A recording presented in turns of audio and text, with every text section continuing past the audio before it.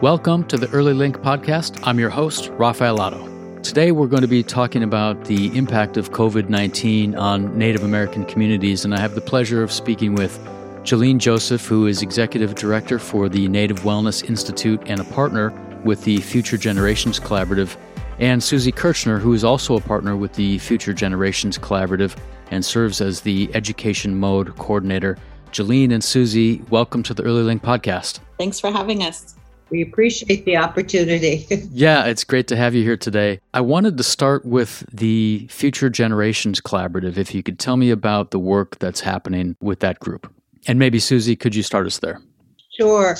Well, it has been my privilege for, I think, I've been to about 11 years now in terms of the point at which there was community inspiration and responding thoughts about how we could, within the context of the community, kind of collaborate, come together, and in particular be focused on generating, promoting, supporting the development of our families from a healthy perspective, a wellness perspective, and to do so that we recognize that because of historic trauma, and that's inclusive of boarding and residential schools and all of the things that have, impacted our culture, our people, our health and welfare, and so then most certainly our families.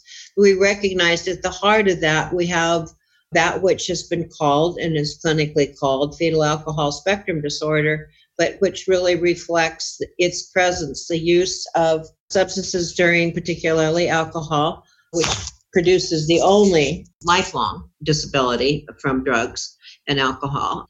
Anyway, that we could look at it in a non-stigmatic, really understand its presence, that it is an expression of the hurt and the pain, and that its presence can't carry with it shame, but rather an understanding of what is the opportunity. How can we address it? So what was really wonderful at the beginnings was organizations like NORA, NAYA. Well, NARA is the Native American Rehabilitation Association, National Indian Child Welfare Association, NAYA, the Native Youth and Family Services, the Northwest Area Indian Health Board, the Native Wellness Institute a year or so later. And so but in forming this, it was understood that we would not be an organization unto ourselves, but rather that really would demonstrate that collaborative and potential collective impact of everyone reciprocally, cooperatively, supportively working together to create a non-stigmatic, non-judgmental understanding of how fetal alcohol impacts all parts of life and all ages and stages. So that if, for instance, for you folks serving families of children 0 to say 8, we understand that we may have some parents who are too. And so what can we do? How can we wrap around in a collaborative circle of care a love, an understanding of healing, and an understanding that is trauma informed, but from not only the environmental trauma that has happened within our Indigenous community, but also the neurotrauma then that has come from that which we have needed to do, to self-medicate. And there is a prophecy that sort of guided us in the beginning and continues to, which is to, among ourselves, is create that understanding that comes from that prophecy that there was a time, it was said that there was a time when there would be those who would come among us who would be different and look different, and in their differences, they would change the people. And so I'd really like to turn it over to Jolene to talk about how in so doing we have recognized those folks who we identify as our elders and natural helpers, who are really the community. I've given you a bunch of gobbledygook around sort of expression of FASD, but really what's important is what we've had the privilege of our community coming forward through GONAs and groups and forums and listening sessions that guided the direction of the FGC, and then carried that knowledge and continues to grow in its carrying of knowledge through our elders and natural helpers. Well, Jolene, I'd love for you to talk a little bit about that as well, and if you could tell us more about the Native Wellness Institute. Yeah, sure. Thanks, Susie. That was a great description. So the Future Generations Collaborative, we approach our work, we call it like in a 4-mode approach. So we have the education mode that Susie takes the lead on. We have an evaluation mode. We have a policy mode, and then we have a community engagement mode. And so myself and some of my colleagues at the Native Wellness Institute, we take the lead on the community engagement mode. And in that mode, we work with community members that we call elders and natural helpers. And they are what kind of like the eyes and the ears of the community. And they help us to do our engagement work by talking to people one-on-one, by helping to recruit people to attend our training and community outreach events. They help with, facilitate those events and community outreach. And so it's a really unique, I feel it's a really unique, culturally specific model, and that we're trying to provide services to our community members, that might be impacted beyond the fetal alcohol spectrum disorder spectrum. And then, of course, we provide opportunities for healing as a way to prevent it as well. And so the work that I do with my organization, the Native Wellness Institute, we're based here in Oregon, Multnomah County. We're a national nonprofit. I like to say social profit because we're benefiting society. I like that shift. Yeah. We're celebrating our 20th year. So this is our 20th anniversary, even though many of us that founded this organization have been doing this work for many, many decades. And we exist because of the lasting impacts of historical and intergenerational trauma and how that contributes to the contemporary trauma that we see in our communities today. And then more importantly, we exist to provide opportunities for healing and growth and development. And so we provide training and technical assistance in a variety of areas. And like everyone, our work has come to a screeching halt because of this pandemic. And so like the solution-oriented people that we are, we turned it around. Today, we're just finishing week 2. Tomorrow, we'll start week 3. We're doing these daily, what we're calling Native Wellness Power Hours. And so every day at noon Pacific time, we're offering an hour of programming. So workshops, storytelling, comedy, concerts, all sorts of things. And so that's been our response and contribution to the pandemic, and just helping to bring uplifting messages and tools for people's well-being and things like that during the pandemic. What else are you hearing from communities about needs? What's urgent right now related to COVID-19 and what's happening across the state?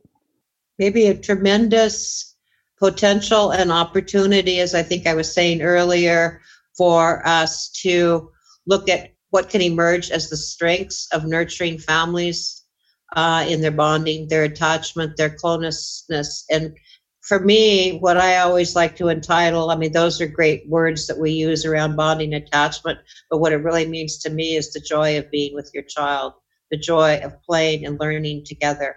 And so one of the first things that I think we all saw as a potential takeaway was the ability at this time to help grow that within families, but at the same time recognize the tremendous anxiety, frustration, and just lack of, predictability, et cetera, for families, and what that can grow in a more challenging direction. And so how can we be in people's lives, whether it's through frequency of contact, through phone calls, but we're all doing a lot, and having some really nice responses on a daily contact place, but then also maybe more importantly, and again, pick this up, Jillian, and run with that in terms of we've been developing a toolkit, and all of us as team members representing not only those 4 modes that she framed, but also our elders and natural helpers and all the other, folks that are contributing. So really collaboratively, truly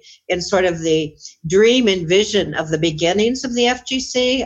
For me, as an old lady, what I'm getting to see is the gift of that collaboration at this time.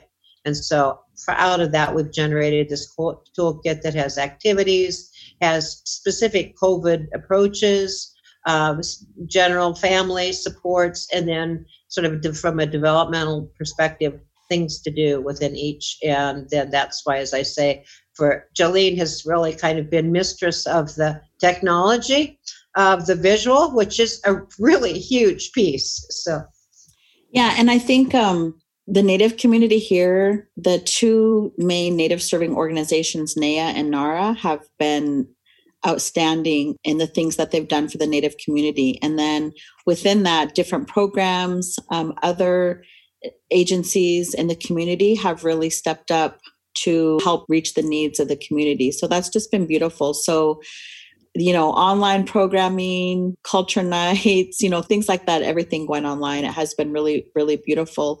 I always say that we are trying to help our people realize that, we are descendants of miracle survivors of genocide. We've been through pandemics before. And when we focus on and embrace that resiliency, that becomes a tool then to help us get through this. So we know that we're an already traumatized community. And now here we are experiencing, more trauma through this pandemic. So we're very mindful of that and very mindful of just checking in on one another and providing opportunities for continued healing and continued opportunities for balance. And so some of the creative things that Future Generations Collaborative is doing is beginning next week, we're going to be starting some online support circles for women, for men, for two-spirit, non-binary people, and for young people. So just an opportunity for our community to come together online and just be together and share and offer encouragement or put a voice to what they might be experiencing. So that's one of the beautiful things about the Future Generations Collaborative. As Susie said, we're not an organization, we're a collaborative of other agencies and individuals. And we're very creative and we're very solution oriented. So this is, some of our efforts that we're offering our community. In the collaborative, could you say more about how widely it reaches? I know Multnomah County is involved, but how broad is the collaborative?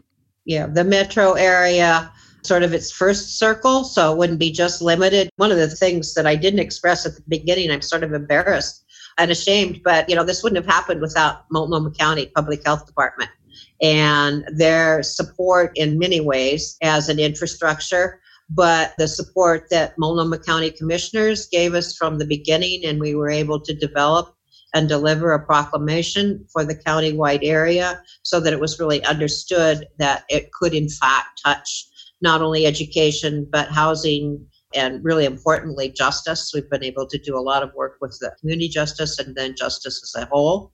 So with that kind of platform that have really enjoyed the benefit from over these last years with the Multnomah County, it has grown to the metropolitan to really be recognized and reaching out because our peoples, are a mobile population sometimes. Because we don't just represent the urban area. These folks, many of them, their homes are close at hand, within Warm Springs is very close, but then certainly all of our, Siletz and Coos and Grand Ronde, very connected and supportive partner, which I also shouldn't have omitted at the beginning. And so what you bring up is that now we're in doing that and reaching through our tribal partnerships, we are now really present throughout Oregon. And we're all having the privilege of working with DHS as well as the Justice Department. And like yesterday, I was in a long conference meeting and then call with a variety of clients in both Coos and Douglas counties and shelter homes that we're reaching and, not only sharing our toolkits, but kind of ways of supporting those settings. So it seems to be growing. And then, as I alluded to in our prior conversation, looking at the stimulus package and what might be omitted, then we are looking really at the federal level at that in terms of, okay, what can we as the FGC respond so that we can make sure that those services are not waived or eliminated. Then also there's a federal bill that will be really looking to not only support, but really help guide its deliverance and presence around fetal alcohol that will be, I'd say it's going to be a federal bill. So I think we talk a lot in circles and we have a lot of people, Jolene, and then our project director, Brianna, too, and all the modes that we sort of think as Indigenous people, not in a linear, but in a circular way. So we have all of these concentric circle models, but they do kind of reflect that there is this core, and at the heart of that core are the values and the commitments, the beliefs, the strengths, and the beauties of our own indigenous Portland urban population. But in their generating of their good spirit and their good strengths of resilience, as Jolene was talking about, those are radiating out through service systems for our county, metropolitan, then state, and then federal. I did want to go back to what you were talking about, Jolene, with this, the role of historical trauma and historical resilience. And Susie, you brought it up again around Indigenous values. And I wonder if you could just say more about that and how those intersect at this point in time. So historical trauma examples, the boarding school, disease, massacres, all that sorts of things. And what I always make sure that people understand is, yes, we have those examples of historical trauma that contributes to the intergenerational trauma, that contributes to the contemporary trauma that we see and experience in our community today. And then we also have the good stuff that was passed down. That's that historical wisdom piece or the historical resiliency piece. We have the cultural values and we have the language, we have the songs and ceremonies. Even if we don't know what tribe we are or we think that hasn't been passed down in our families, like it literally is within us. And our elders will call that blood memory. So, for example, my son, he's an avid hunter and a rifle hunter. And a couple of years ago, he wanted to learn how to bow hunt. And so I had a colleague, a friend of mine, who is an amazing bow hunter.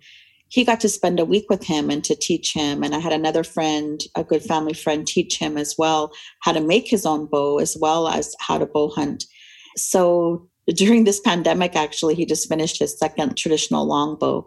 So he would also jump on YouTube and look at YouTube and learn. And then what I told him was, just close your eyes and rely on the knowledge that's in your DNA and help that guide you as you're making this bow. And so he would save the sinew from his elk and he would make his own string out of the sinew. And it's just pretty amazing. And so that's an example of that historical resiliency that we all have. And the interesting part about it is that one of the lasting impacts of trauma is chronic negativity. One of the lasting impacts of trauma is also almost like being addicted to chaos. And this pandemic then very much like feeds into both of those, right? Sure. We can go down those negative rabbit holes or we can get into chaos. And, next thing we know, we think we all have the virus. So being mindful of that. And when we find ourselves spinning out in that negativity or spinning out in that chaos, like to allow that to be the trigger that makes us pause and to step back and to do the deep breathing or reach out to a friend or get outside or have some movement, do something to turn that around. And so through all these efforts that we're doing with the Future Generations Collaborative, through my work at the Native Wellness Institute, we're trying to be very mindful of that and to help our people focus on the positive and have that hope and have that sense of resiliency. Susie, did you have something to add to that? Well, I think that was beautifully said. I think probably just maybe extending and reiterating that we have at the core, at the center of many of our traditional values is that caring, sharing, and respect. And those values grow compassion and care. And they are the strengths that, as Jolene was so well identifying, those are the things that move us forward in recognizing our beauties. One of the things that I often find myself saying to people that my grandmother taught me is that when we have that actually joyous privilege of participating in people's lives, we have the opportunity to hold up that mirror, that reflection of their beauty, because so many of our relatives, the hurt and the trauma is exactly what she says. It maps the negative. And so particularly when I get to work with families and with parents, one of the first parenting activities that I want to do, and like within these circles that we're create, is I want to not, yes, it's good to hear what everyone's challenges are, but let's look at what each other's beauties are. And we need to really practice, as any people who have had oppression or hurt need to do, is let's look at what is right. What is that beauty? What is that goodness within ourselves that we can see? What can we tell each other? I'm always talking and doing community healing is let's grow good gossip. We can say what we're noticing each other's doing wrong. Let's just turn that. Well, let's particularly turn that for our children. So when we take these stories and we bring them forward, let's hold up that mirror so that they can see their beauty. Let's tell them in these frustrated times at home, let's point out to them what they're doing that's beautiful and kind, and let's them see those opportunities for whether it's the older kids creating a poem or the younger children doing a drawing, and that they're sending it to an elder in the community that, is lonely, or a grandparent, or, there are so many ways that during these times we can help our children and families really put forth those very ideals and traditions that our ancestors showed us and that we have. And as Jolene says, those are the blocks of building those foundations that have created that resiliency. And I think that's really one of the great treasures to share with not only among ourselves right now, but with all peoples right now, is that ability to look out and to see that beauty and to bring it in and then to give it out as a gift to others. I agree. That's wonderful. I wanted to ask, I don't know if there's something that we should be aware of in terms of the tribal response to the pandemic in the context of how states and the federal government is handling things. What does that dynamic look like right now? Well, I've been pleased to see, at least in the Pacific Northwest, tribes like weeks ago were jumping on this and were using their sovereignty and closing their reservation borders as an example to help address this pandemic, to keep their people safe. And there was a tribe up in Washington, the Lummi tribe, who weeks ago started their own facility to deal with their tribal members that were potentially become infected, and, if their clinic couldn't house them all. So I think that response has been very proactive. And because of social media, other tribes in other areas would see how other tribes are handling this, and get ideas and do similar things as well. And I see all over social media, tribal programs, as well as urban, as well as in this community as well, like Nea and Nara, coming together and cooking for elders, as an example, putting food boxes together for elders and other families and delivering them, taking toilet paper to families that need them, and really stepping up in that way. It's just been beautiful. And that really is an extension and a modeling of our traditional values, that we care for one another, the traditional value of generosity. When we pause and just look at the responses, they are really based in our culture, and it's beautiful and it's inspiring to see. There's other tribal communities that have high numbers of this virus already. And so there again, when we look at communities that are already traumatized, when we look at the health disparities, and when we look at public health as a whole, traumatized communities are disproportionately represented with other diseases. So this particular virus has a great potential to cause much death and harm in our communities. And so we have to be super vigilant in protecting ourselves and protecting each other. And when we have close-knit communities where maybe multi-generations are living together, when we have close-knit communities that may not have access to TVs or radios or social media to even understand that we're in a pandemic, we have to work extra hard to create the awareness and then create prevention opportunities too. I wanted to ask you if you could tell us where people can find out about the Native Wellness Power Hour. You mentioned it earlier and it's online. Is it through Facebook? Yep. How can people tune in? Yes, it's on our Facebook page, Native Wellness Institute. We go live every day. If you miss it, you can go back to our Facebook page and watch it, or you can also go to our website, nativewellness.com, and we have all of the videos on there. We also have a YouTube channel under Native Wellness Institute, and you can go there to view them as well. And I actually have to get off because it's starting in 6 minutes and I need to jump on it. Jolene, thank you so much. Yes. Appreciate it. Yep. Bye-bye. Bye. Susie, earlier you mentioned the stay-at-home toolkit that's going to be available for people. If people are interested, how do they get that? We provide a link that will be available, and that links you to quite a packet that sort of begins with an approach, especially from an Indigenous perspective, but hopefully will be relevant to others in terms of how are we looking at and talking with our children about this. And then we provide, as I mentioned before, developmental activities through the age range all the way through elderhood to be supportive to those multi-generational households, is both activity and information based. And hopefully it will be fun for families and children to use over time or however long we might be sequestered. But that link is available. And then people should feel very free with that link to make copies of whether it's because we have multiple coloring books and activities, art activities, science activities, etc., that are in there. And so it is really use for people to, use in any way. All right. Well, thank you so much, Susie, for joining me on the Early Link podcast today. Thank you. Thanks for the opportunity and the opportunity also to really learn what you folks do. So we are grateful, and we're really grateful for this opportunity to kind of create an ongoing relationship, because that's what our collaborative does and wishes to be. Absolutely. Sounds great.